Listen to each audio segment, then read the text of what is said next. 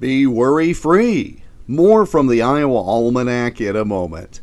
A new year brings new opportunities for Iowa soybean farmers. From biofuels and policy to a changing market landscape, many factors impact the value of Iowa's soybean crop.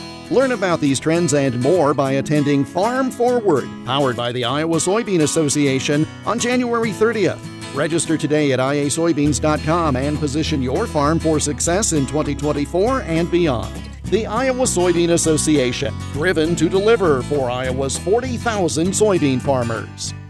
We typically think of Iowa as an agricultural state, but Iowa rivals Connecticut as the insurance capital of the nation as well. One of the early forms of insurance offered in Iowa naturally had to do with agriculture, specifically due to loss from wind and tornadoes. The Iowa Mutual Tornado, Cyclone, and Windstorm Insurance Association was founded in West Union, with its first policy being written on January 2, 1884, to Dr. Lorenzo Dutton.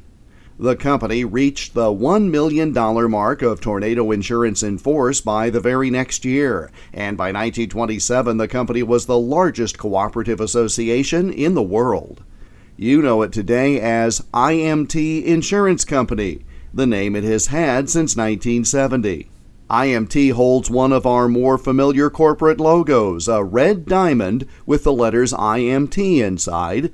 The logo was created to mark the company's diamond anniversary in 1959 and stuck. The first policy written by IMT Insurance, which originally stood for Iowa Mutual Tornado, was issued on this date in 1884. And that's Iowa Almanac for January 2nd. I'm Jeff Stein.